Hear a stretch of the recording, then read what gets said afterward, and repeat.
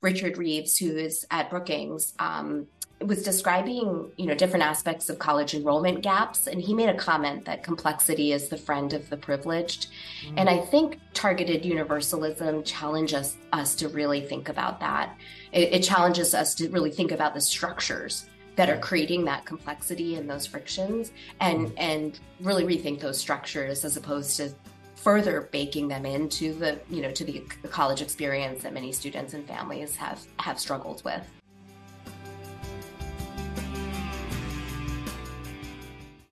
Hello, and welcome to Student Affairs Now. I'm your host, Keith Edwards. Today we have two deep thinkers to help us explore innovative approaches to student success. We're going to merge ideas and concepts, offer critiques, and break some new ground, and I'm very excited about this. Student Affairs Now is the premier podcast and online learning community for thousands of us who work in, alongside, or adjacent to the field of higher education and student affairs. We release new episodes every week on Wednesdays. Find details about this episode or browse our archives at studentaffairsnow.com. Today's episode is sponsored by Simplicity, a true partner. Simplicity supports all aspects of student life with technology platforms that empower institutions to make data-driven decisions. As I mentioned, I'm your host, Keith Edwards. My pronouns are he, him, his. I'm a speaker, author, and coach. And you can find out more about me at keithedwards.com. I'm broadcasting from my home in Minneapolis, Minnesota, at the intersections of the ancestral homelands of both the Dakota and the Ojibwe peoples. I'm so grateful to have you both here and for this exciting conversation. Let's introduce you to our audience. Brian, we're going to start with you. Yeah. Hey, I'm glad to be here, Keith. Thanks for having us. I'm Brian Reed. I'm the Vice President of Student Success and the Roanoke Experience at Roanoke College in Salem, Virginia. And I am on week 4 of this new journey. I hope the orientation has gone well. It has been fantastic. I love baptisms by fire. And so I have, most previously, I was at the University of Montana for 4.5 years, which is how I met Pavani. Awesome. Well, over to you, Pavani. Hi, everybody. Thank you, Keith, for having me as well. I'm Pavani Reddy. My pronouns are she, her, hers. And I lead public-private partnerships for socioeconomic mobility for EAB. And as many of your listeners might be familiar, EAB is a best practices and solutions company that serves education leaders from K-12 through employment, which is how I got a chance to really get to know and work with Brian. I also serve as a solutions architect for a DC-based nonprofit called Student Freedom Initiative, which I think might come into play in this conversation. And my other role is that I actually find myself a little bit like Brian. I'm a student and a teacher right now of best practices in a field that I'm very interested in, which is ethical technology product development, which is what brings me to the conversation today to talk about targeted universalist design. Seems like a good time in our society to be focused on ethical technology product development with AI and tools and data and so many different things. Well, this is exciting. And I know you two have worked together in previous iterations and been good thought partners. And I'm just excited to learn from you. So Brian, we're going to start with you framing some context around student success. What do you see as some of the current and near future challenges that might be worrying campus leaders or maybe aren't even on the horizon quite yet? Sure. One of the primary ones, and this is not going to be new to your listeners who paid attention to sort of the recent landscape of higher ed, but the demographic cliff looms very largely for us. We've entered into that downward slope, as most institutions, particularly the small and independent, will tell you that we've entered into the declining enrollment phase of that demographic drop off. Not to mention what I call the great opting out. So we saw this happen right after COVID, which was this, even among the eligible enrollees, we saw a decline in students choosing to attend a college or enroll in college. And so what that means for us is that we've got, with a shrinking pie, a shrinking competitive pie, we have to really focus laser-like on our retention efforts. And so for the students we do attract and are able to get enrolled at our institutions, that we have to double and triple down on our student success efforts, particularly around as we think about our retention, persistence, and completion goals. And so for what that means is that I think institutions who haven't been accustomed to serving first generation students, low income students, students of color well, that we're going to have to get better at doing that and adapting our policies, programs, and services to make sure that we're meeting a greater diversity of students' needs. Because as I've talked to Pavani in the past, we like higher ed was just never intended for that kind of diversity. And we took for granted for a long time that we would have this unyielding revolving door of supply, and we're not there anymore. And so we've got to get better at retention and persistence. And that means we've got to focus more of our efforts on how we serve the greater diversity of our students better. Mm-hmm. And you've been focused on both how we do that at the individual level and at a system level around policies, around procedures, around structures, but then also about my interaction with this student is a retention engagement. Could you say a little bit about the whether you think about it individual and systems or micro and macro, about those kinds of student success? Yeah, for a long time, I think particularly student affairs folks have been fairly good. We've got we always have work to do, but I think student affairs folks have been good at that individual interaction with the student. That I find student affairs professional really eager to increase their cultural competency and to be a good steward and advocate of the diversity of students on our campus. I think where we've fallen flat is how we think about how we translate that effort into systems and policy. And so what does it mean? So there's this question, right? How do we do DEI at the system and policy or structural level, which can get really overwhelming, I think, for a lot of folks. And I think that's where a framework like targeted universalism comes in to really help us think about how we structure those things to serve students better. And so, because I think there's a couple things that I know that as part of the work that Pavani and I did together at the University of Montana, one of the things we did was we really dug into looking at how, and this is the charge that I give all directors now that in my portfolio, is our goal is to look at utilization data, outcomes data, et cetera, and how different students experience or participate or what the outcomes are for them as they interact in our services. And I'll give some examples in terms of, we looked at how students, the diversity of students utilize or not counseling services at the University of Montana. What we saw, we had huge gaps across race and ethnicity there. We also looked at how students access financial aid resources as well, which again, there were huge gaps there as well. Career success. And so I think what the first step in how we do this is to really analyze and look at our data and how students, again, utilize or take advantage of those resources on our campus. And so that's really the first step. And then once you do that, then we have to sit down with good partners like Pavani and our EAB partners to think about what would really successful and targeted interventions look like to help us reach those sort of universal goals on our campus, like retention, like completion. Well, I feel like Brian is dropping some little nuggets here about this idea that I am super excited to learn more about. So we want to look at student success through this lens of John Powell's targeted universalist design. I need to learn more about this. Pavani, bring me up to speed, bring others up to speed. What is this and how do we apply it to student success? Because I'm really intrigued. Yep, absolutely. And I just want to say for our listeners, in the student success community that Brian and I are part of, which is quite vast, we've done, so many talks together and different experiences. Not very many people are familiar with the actual targeted universalism framework. Mm-hmm. And it's like a light bulb goes off when people really start to apply the framework. And so I'm so happy to have this conversation today. So targeted universalism is a way to think about how to design those policies, programs, interventions, and with regard to the product development piece, even the tools that people are using, how to design them more equitably. And so John A. Powell, who you mentioned, he is a professor of law and African American studies at Berkeley.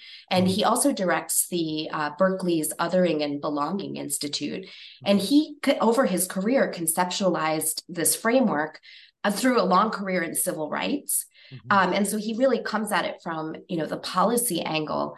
But I learned about targeted universalism in 2019 when Professor Powell and a few of his co-authors, they released a guidebook on the concept, which we can link up in your show notes. It's actually a really well done primer on the subject. And the idea is that what he's trying to address is that the policies, the programs, the interventions, and the tools that we deploy to solve a problem are often either too broad or too narrow. So often we consider, a solution to a problem like as a universal solution, or we come at it with a very, very specific lens around a specific vulnerable population.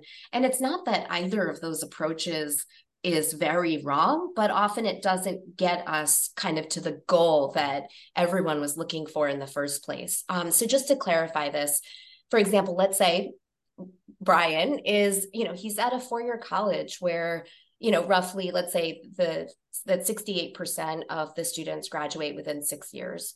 And I might have that close or not, but it's just an example. And we might be able to disaggregate the data to understand that a certain group's rate of completion is much lower and another group is much higher than that average, but the average is 68%. So what a targeted universalist design would appreciate that all of these groups are situated very differently. And rather than go for a sort of one size fits all approach to each of, to this graduation rate question, or just pick one vulnerable population and say we need to get them up to 68%, it would actually consider the structures of the system that are either helpful or harmful to the goal and start addressing those systematically. And so if you want, because I really do love a framework, there's kind of five simple steps that Brian kind of started to touch on. And I love a good framework. Yeah. I know. Look, birds of a feather. Yeah. And this is, again, it's in Professor Powell's primer. But the first goal is the first step of this is to define that universal goal. And so the question here, just to keep it simple, is let's say the goal is all students who want to graduate do so within 4 years, at a college. And then the second step is looking at how the general population is doing against the goal. So maybe we say it's, 68% are graduating. And then the third step is, like I said, how we disaggregate the data in all the possible ways we can to see how different groups are doing. And so we may see some groups that are graduating at rates of 85% and some at 50%. And then this is where it gets really challenging and nuanced, but this is where the magic is. We assess the structures and really understand and acknowledge the differences that people have relative to that structure. And so maybe we discover, again, to just have a simple example, that there is a first year required course that has, a high stakes midterm, a high stakes final, and that we know from the data that students who receive an A or B in this course are like 30 times more likely to graduate than students who receive a D or an F. And maybe this course also reflects a structural barrier, for hundreds or thousands of students that are going through that experience. And so then step 5 would be to develop a targeted strategy. And that's where the design part of this process comes in, which is how can we, go think about the structures and really optimize the structures. I love this. So I love the disaggregating to really understand all the different ways to do it. And you might find some things that you anticipate, certain populations you anticipate are struggling are not. You might some that you might anticipate would be doing really well are struggling more than you think. I also love the nuance of sort of, we want all of our students to be successful, and I want to help Keith, who I'm meeting with in my office. And this is sort of that in between there. How do we think about particular groups of students that then can inform maybe individual interventions or scale some of these individual interventions in a bigger way? It feels like a really nice both and to, of course, our interest in every student. And then I think oftentimes what we're doing is saying, I see this isn't working for you. I'll give you an exception.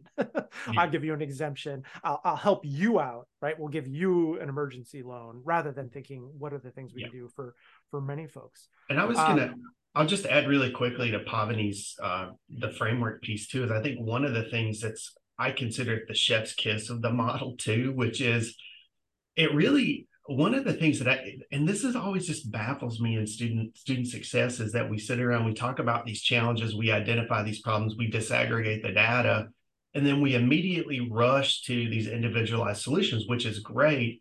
But one of the pieces that Powell does talk about is like spending time with the people that you're designing for. And so we've all heard that if you're strategizing solutions for people who aren't represented in the room, you probably need to rethink that strategy. And so this is where our previous work with at the University of Montana, using this framework, and it was around financial aid strategy, was really important for us to do focus groups with students.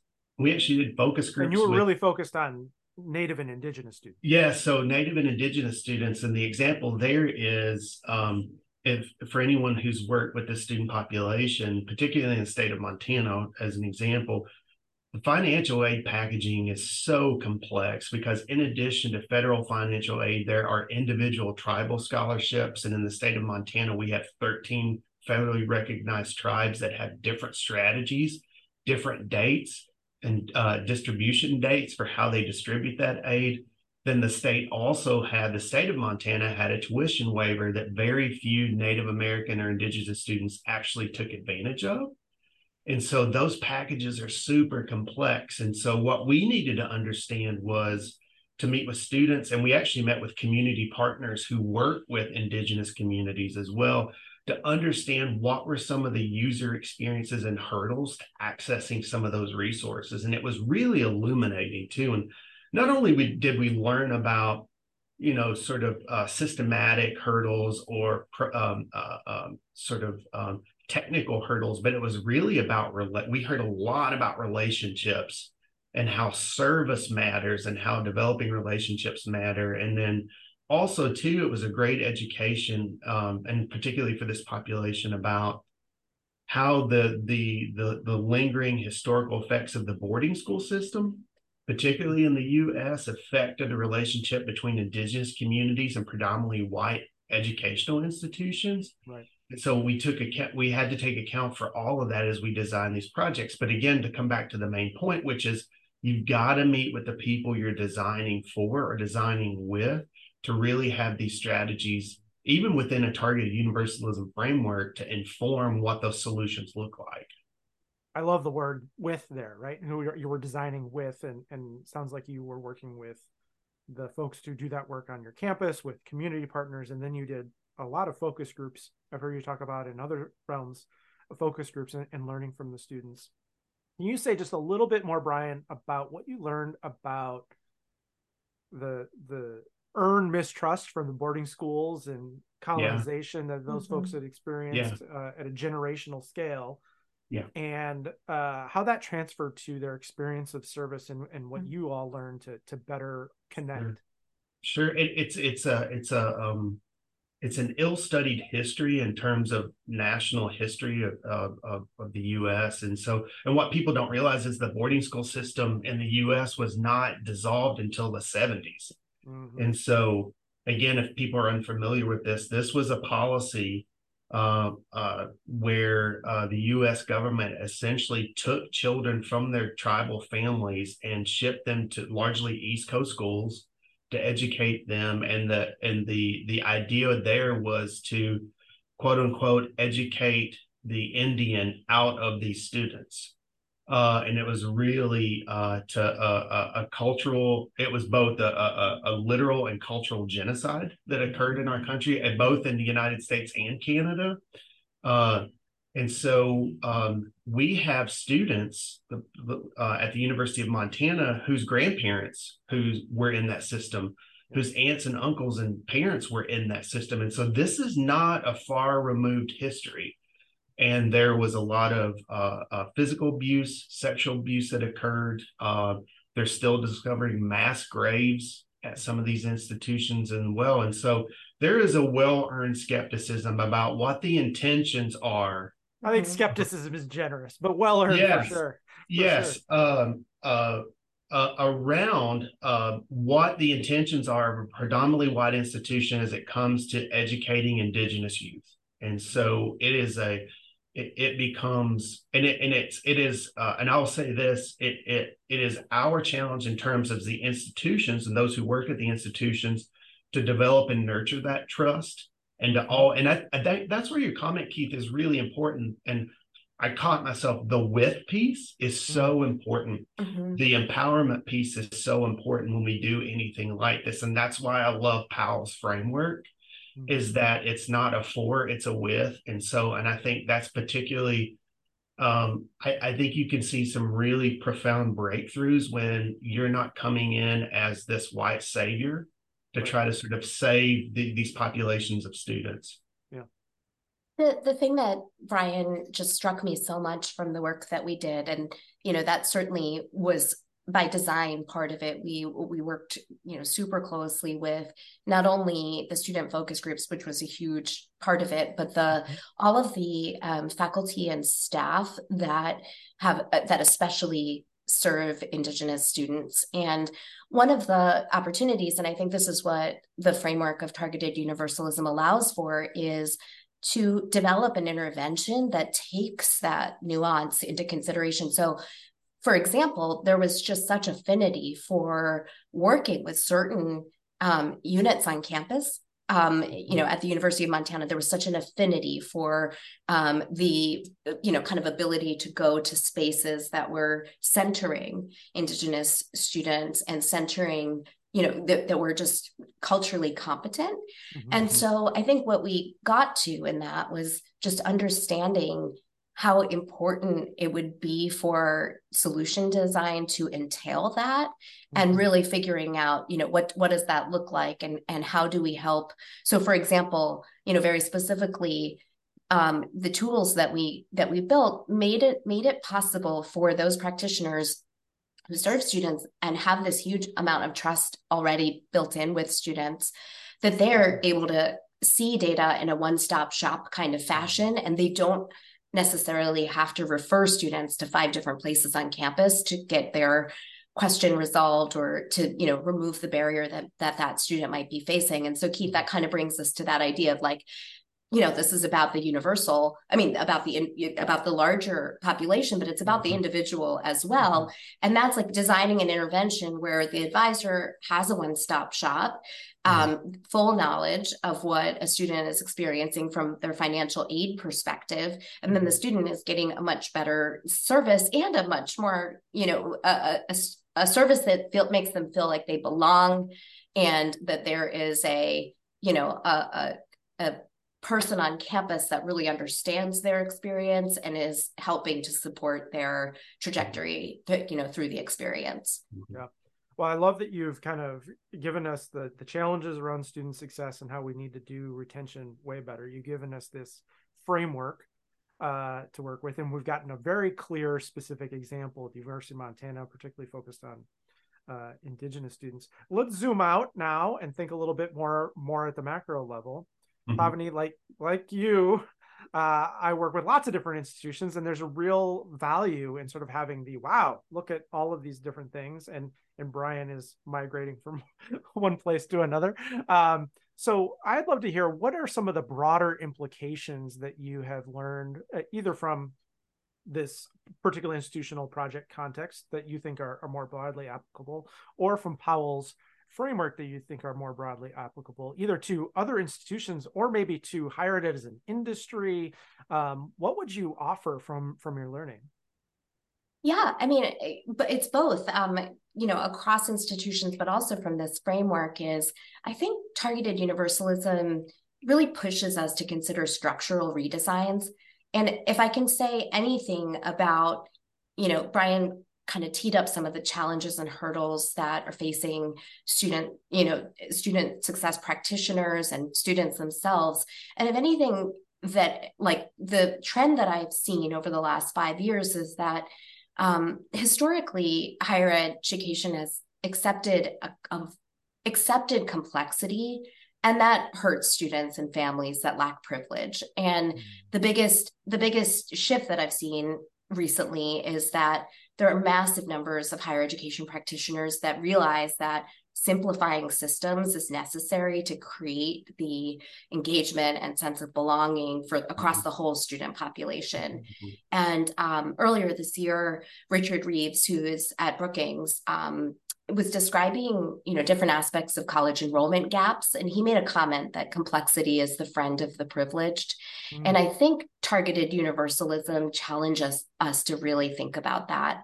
It challenges us to really think about the structures that are creating that complexity and those frictions, and really rethink those structures as opposed to further baking them into the college experience that many students and families have struggled with.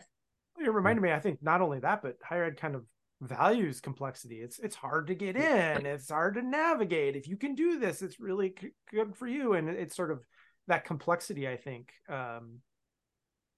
gets confused with rigor and robustness. But I love that framing around complexity and privilege and simplifying things.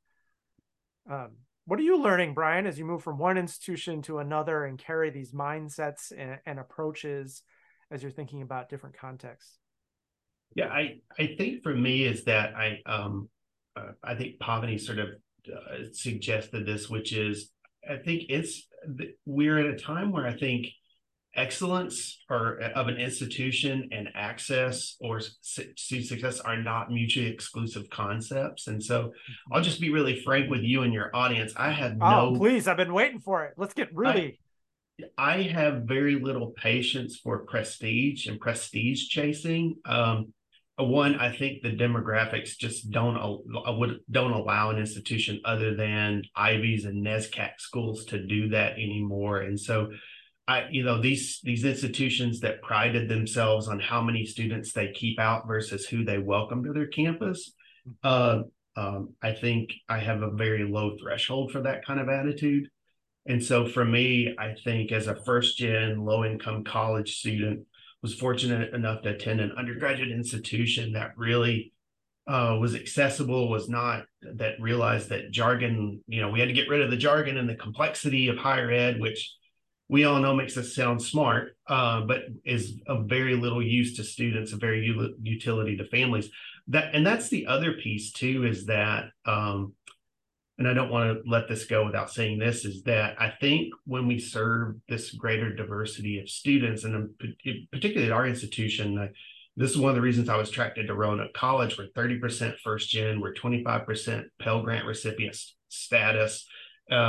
We serve a lot of rural students in Southwest Virginia as well. We have some articulation agreements with Virginia Western Community College as well. And so I really like what we've got going on here in terms of this, providing an excellent, rigorous education that's open to a lot of students that might not otherwise have access to a private liberal arts education. So I love that piece. The other piece of this, though, is that where I think higher ed's kind of catching up is then how we support the families of those students too, to understand what this whole thing, this college going experience is like. And I know I've gotten a lot of personal gratification over the last few years developing relationships with families, developing parent portals, doing summer Google Zoom hangout sessions with families to understand particularly complex pieces of the institution around financial aid and how to navigate career services. And again, all of that's designed with these families who have never navigated this experience. And so for me, I like to create what one partner called a stereo effect, which is as we communicate with students, we communicate with families, and that we're all sort of on the same team doing this work together. And And so, I'll end there. But that's kind of the stuff I'm thinking about right now. You're making me think about a lot of the work I do with institutions around curricular approach. And one of the big benefits is when you're clear about what the goals are, then you can communicate them in the same way to different people, right? When everybody's kind of doing their own thing, then lots of different things get communicated. So making sure we're kind of all singing from the same music, right? We might play different instruments, but we're all singing from the same music. And so making sure that admissions and enrollment folks are communicating that to prospective students, and that we're using that language in the pipeline and on campus and with families. And I love the you're adding to my musical metaphor here with the stereo effect, but really and taking that jargon in a complexity way. I was just going to build on that, Keith, with one more thing, which is I think there's a goodness in articulating what the goals are, because if the goals are to reward privilege, to separate students who have been resourced all their lives, and signal to the outside world that these are very well resourced students. I think many institutions would be hard pressed to come right out and articulate those principles as their goals. And so I would say just articulating the goal that we want students to succeed. We want students to, have equal opportunity of access, to different educational experiences and paradigms. I think that allows for just expression of those goals, rather than sort of just committing to the status quo. Yeah. Well, and higher ed has had this mindset of our job is to attract good students who will be successful. And you're reminding me of Parker Palmer talking about sitting around with a group of faculty and hearing them complain about students. They're not as prepared as they used to be, and they're not as hardworking as they used to be. And Palmer sort of says they sounded like doctors complaining about having too many sick patients. Like that's our job, is to help them be successful, help them develop these skills and habits and patterns and navigate around that. What do you want to add, Brian? I was just going to say, I think that's, I think student success has become the new sort of marketing term for a lot of institutions. And what I mean by that is, like, you hear, like, we have a beautiful campus, we have a 13-to-1 student ratio, and we're committed to student success. Now, when you say that we're committed to student success, I think we're making promises that what that means for every student who comes to our campus. And so I said this the other day at our board of trustees meeting. I said, I think student success is one of those phrases that everybody thinks they know what it means, but I don't know if we've really articulated what it means and how does like that equity. yeah, it's exactly. And so, and I think the challenge, back to your point, Keith, earlier around how we do that work, how do we define that work, is really important. And if we're going to say those things as an institution and make those promises to students that come to our institutions, then we damn sure better be ready to do that work on our side of the house at the institution to make sure we fulfill that promise to every student. And that's going to be all the stuff we've just talked about today, like the really hard work. And it's not easy. It's easy to set these universal policies that we think are going to help everybody, but we know they don't. And to do targeted universalist work requires that we do some really hard individual coalition building, programmatic assessment for individual groups for sort of really small groups of students. And that matters. But that's hard work. Right. And, student success, everybody agrees. Who's against student success? Right. But then that means we have to do things differently than we've always done. Well, student success, it's like everybody's for DEI until it costs them something, right, until they have to sacrifice. And I think student success is the same way. Like, we've got to really assess our own stuff. Yeah. And a lot of it, don't you think, is not just costing resources, but just I might have to do something differently than I've done for the past 20 years, or maybe even longer, whether that comes to how faculty teach a class, to how orientation has operated. Absolutely. Some of those things. Yeah. Or differently for different students. Right. I was just going to build on that, or differently for different students, which I think is also a paradigm shift. Say more about how that can happen and the value of that. Yeah, I mean, I think one of the biggest opportunities for us who are all working on sort of this deep definition of student success that Brian just articulated is to get so much more curious and nuanced about what is going on for students. Mm-hmm. And I'm actually hopeful that some of the newer data technologies, and I'll say it, ding, ding, ding, artificial intelligence, machine learning, that these technologies can shed light on the student experience more and more granularly, so that eventually students are not being dealt with as a representative example of a group of students, but interacting with a college as an individual, uniquely situated learner who does belong in that educational experience. And to your point, Brian, the idea of like a college saying, we do these three things, and this is how we promote student success, should be a way that students and families can understand what educational context is actually a great fit for that student based on how they find themselves and where they're situated today as a learner. And so that is what I feel like is an opportunity in all of this, and I'm hopeful that we can get there. I'm really enamored with this nuanced middle path, because I think we do talk so much about all students, right? They're all here for orientation. They all got this email. They all have to do this thing, right? And then I think particularly student affairs folks do think about a lot of individual students, right?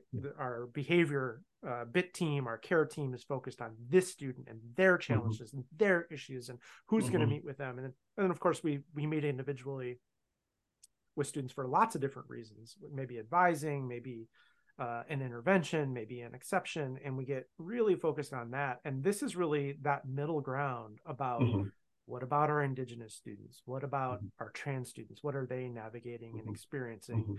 And I think when I think about when we get to sort of those group level, it becomes very easily dehumanized, right? Meeting with this student, they're very human, they're very real, relationship and connection. But then when we're talking about Pell Grant recipients, I don't know who that is. That's now a nameless, faceless, dehumanized collection of data. And what I love about some of the things that the both of you are talking about is looking at those groups and then humanizing them and talking with them and engaging with them, so that it brings more to that. And I'm enamored with that, bringing relationship and connection and with to groups of students that through the data are struggling, and really asking them, what's getting in your way? What would be helpful? Well, when people refer me to another office, just do it nicely and don't just rush through the email, and don't just pass off quickly. Like, that would be really great. And exactly. And what is their interaction with the system, right? Like, so even just that broad strokes of being a Pell student, which I was when I was in college, just what does that look like, just from your perspective? How does that work? And then you shed light on what the system is really designed to do and not do. One of the things I'm curious about is we've talked a lot about learning and data and disaggregating data and learning about what these groups are experiencing to inform faculty and staff practices and policies and how we engage and resources. How do you all see sharing that with the students? These are some of the things that your peers are saying are getting in the way. These are some of the things that are helping them be successful. Is there a share back with the students to sort of inform them and empower them, or are there risks with that? That's a really good question. Thank you.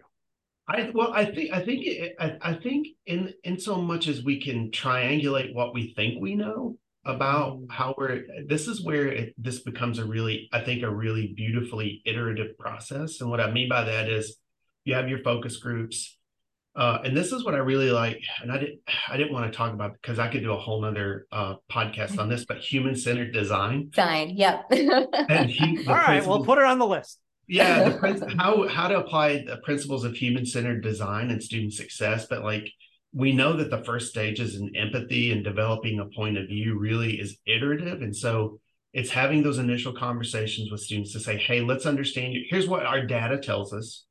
Right. Let's triangulate that with your experience. Okay, then we put that together. Then we develop some prototype ideas. And then I think we go back to the students and say, hey, here, give them something to react to with respect to here's some intervention or program or policy ideas. What do you think? And so again, like I said, like that's not easy. That takes a lot of time and effort, but like that's the good work that happens. And that's how you get really solid community informed solutions to really complex and sticky problems. And so to your point, Keith, I think it's got to be super iterative.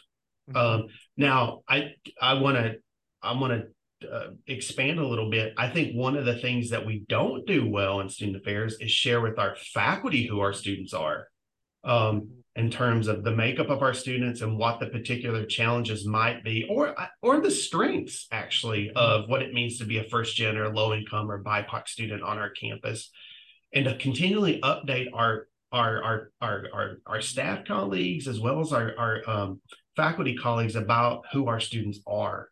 You know, one of the things we did at Dartmouth, which I thought was really lovely there, was we did this video called Class in the Classroom.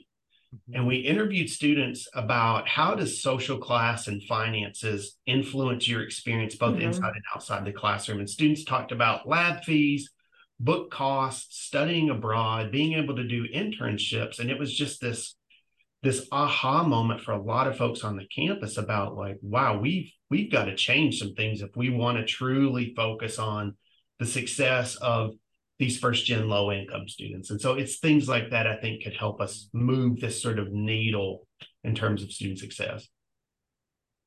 The thing that I would add on to that is, you know, both all of us on this call and the listeners know that stereotype threat is really real, but I think this participatory design that you're describing, Brian, and I think when it's done really well, can mitigate any effects that a different sort of solution might, you know, because you don't want to harm vulnerable populations by further having them isolated or alienated from, you know, majority populations. And so I think one of the key pieces to that is to really have participatory design, you know, with those populations, but then also with, like you said, the faculty, with other student populations, to try to get to an approach that speaks to the universal goal that is usually that should underlie this. And then what are the different ways to position this for students, and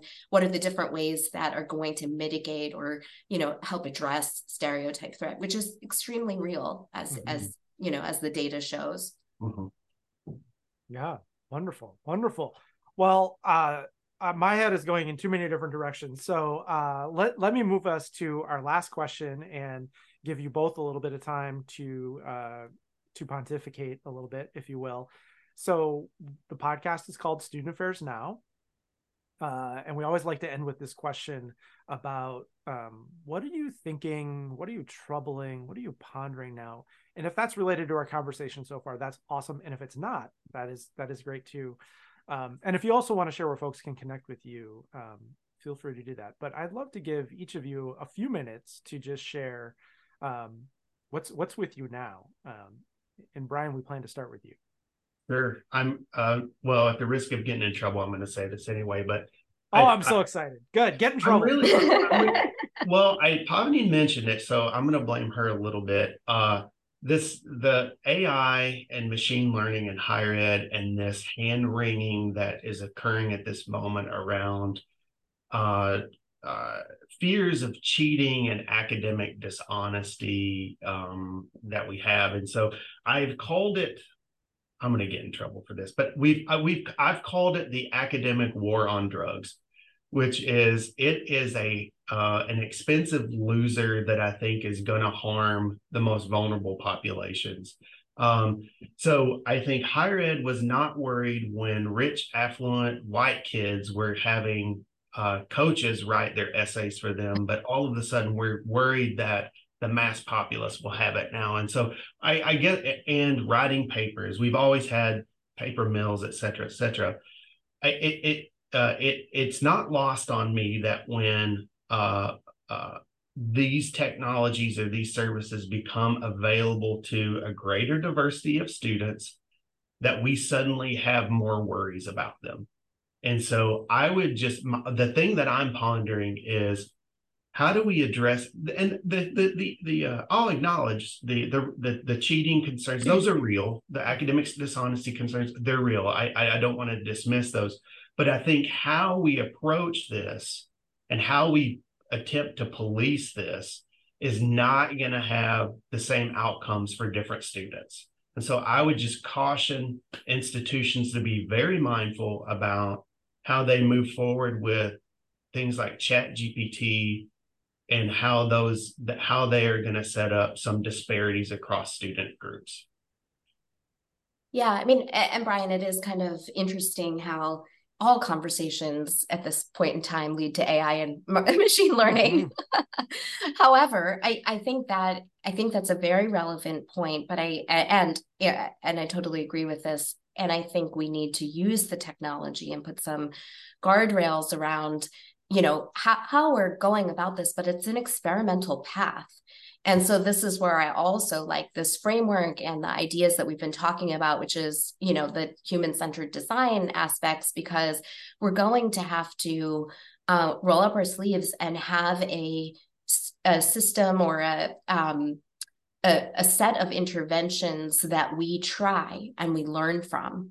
And, we refine the approach and we continue to go from there. Mm-hmm. But we have to do it with such transparency and with across the entire community and with representation, as Brian, you alluded to in different ways kind of across this conversation.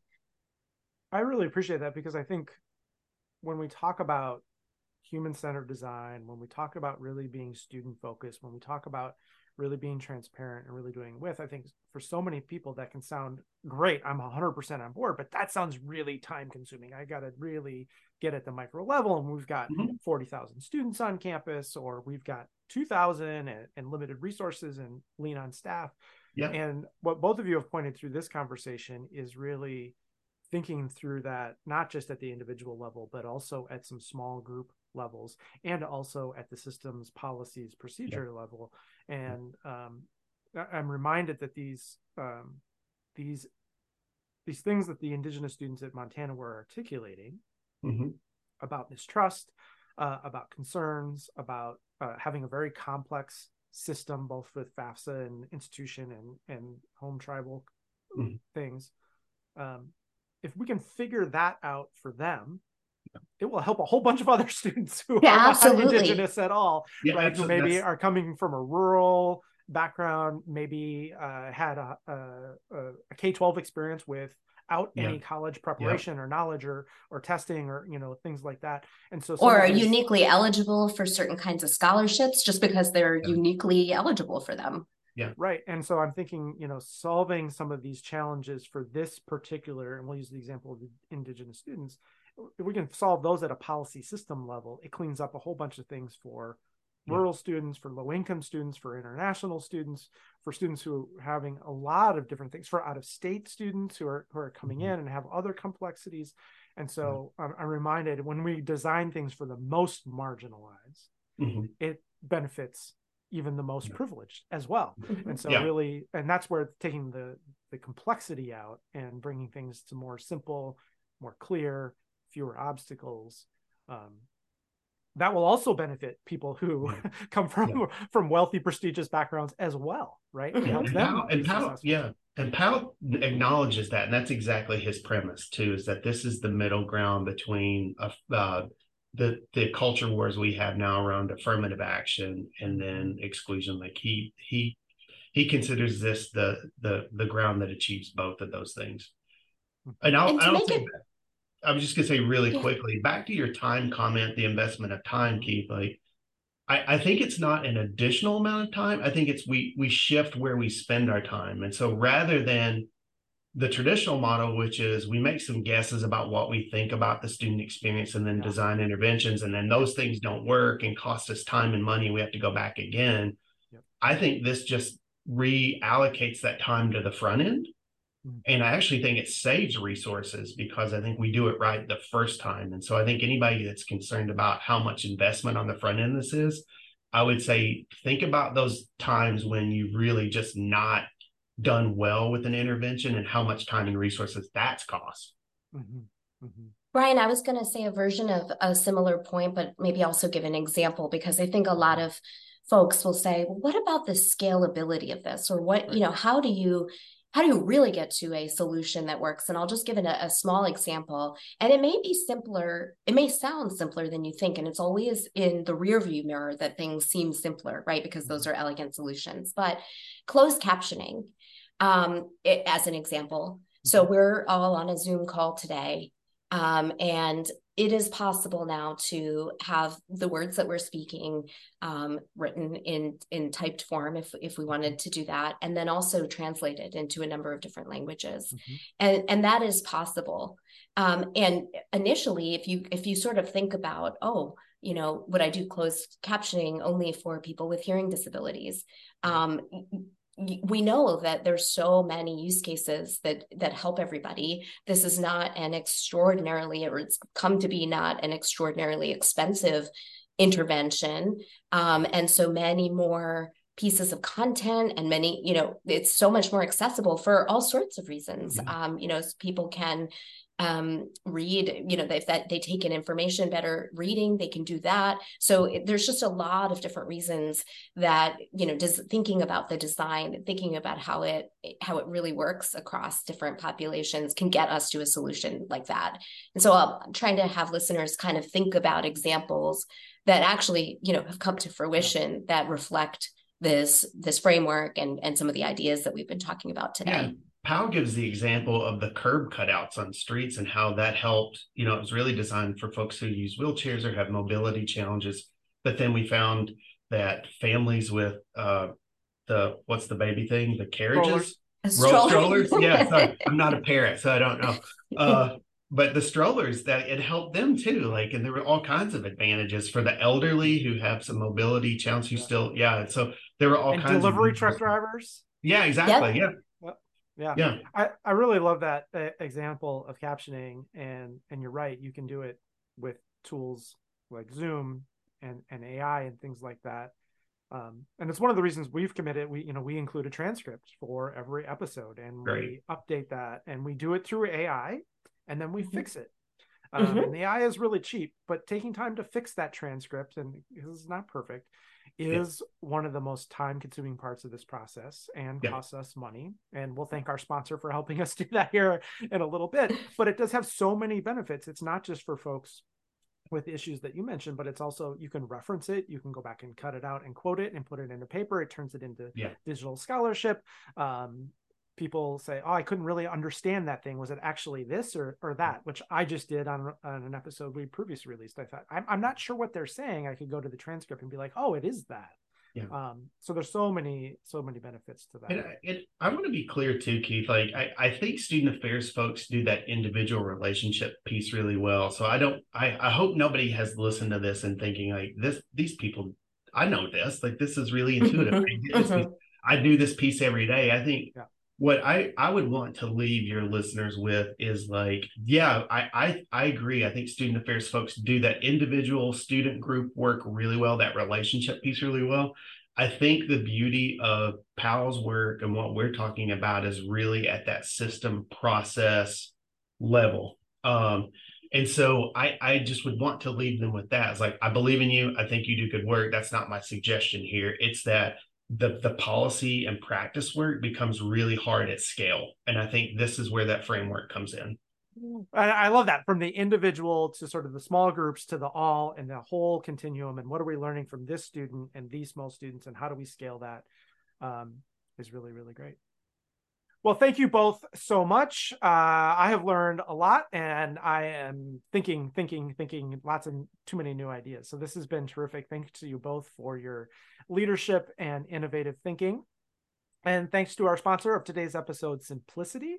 Simplicity is the global leader in student services technology platforms with state-of-the-art technology that empowers institutions to make data-driven decisions specific to their goals.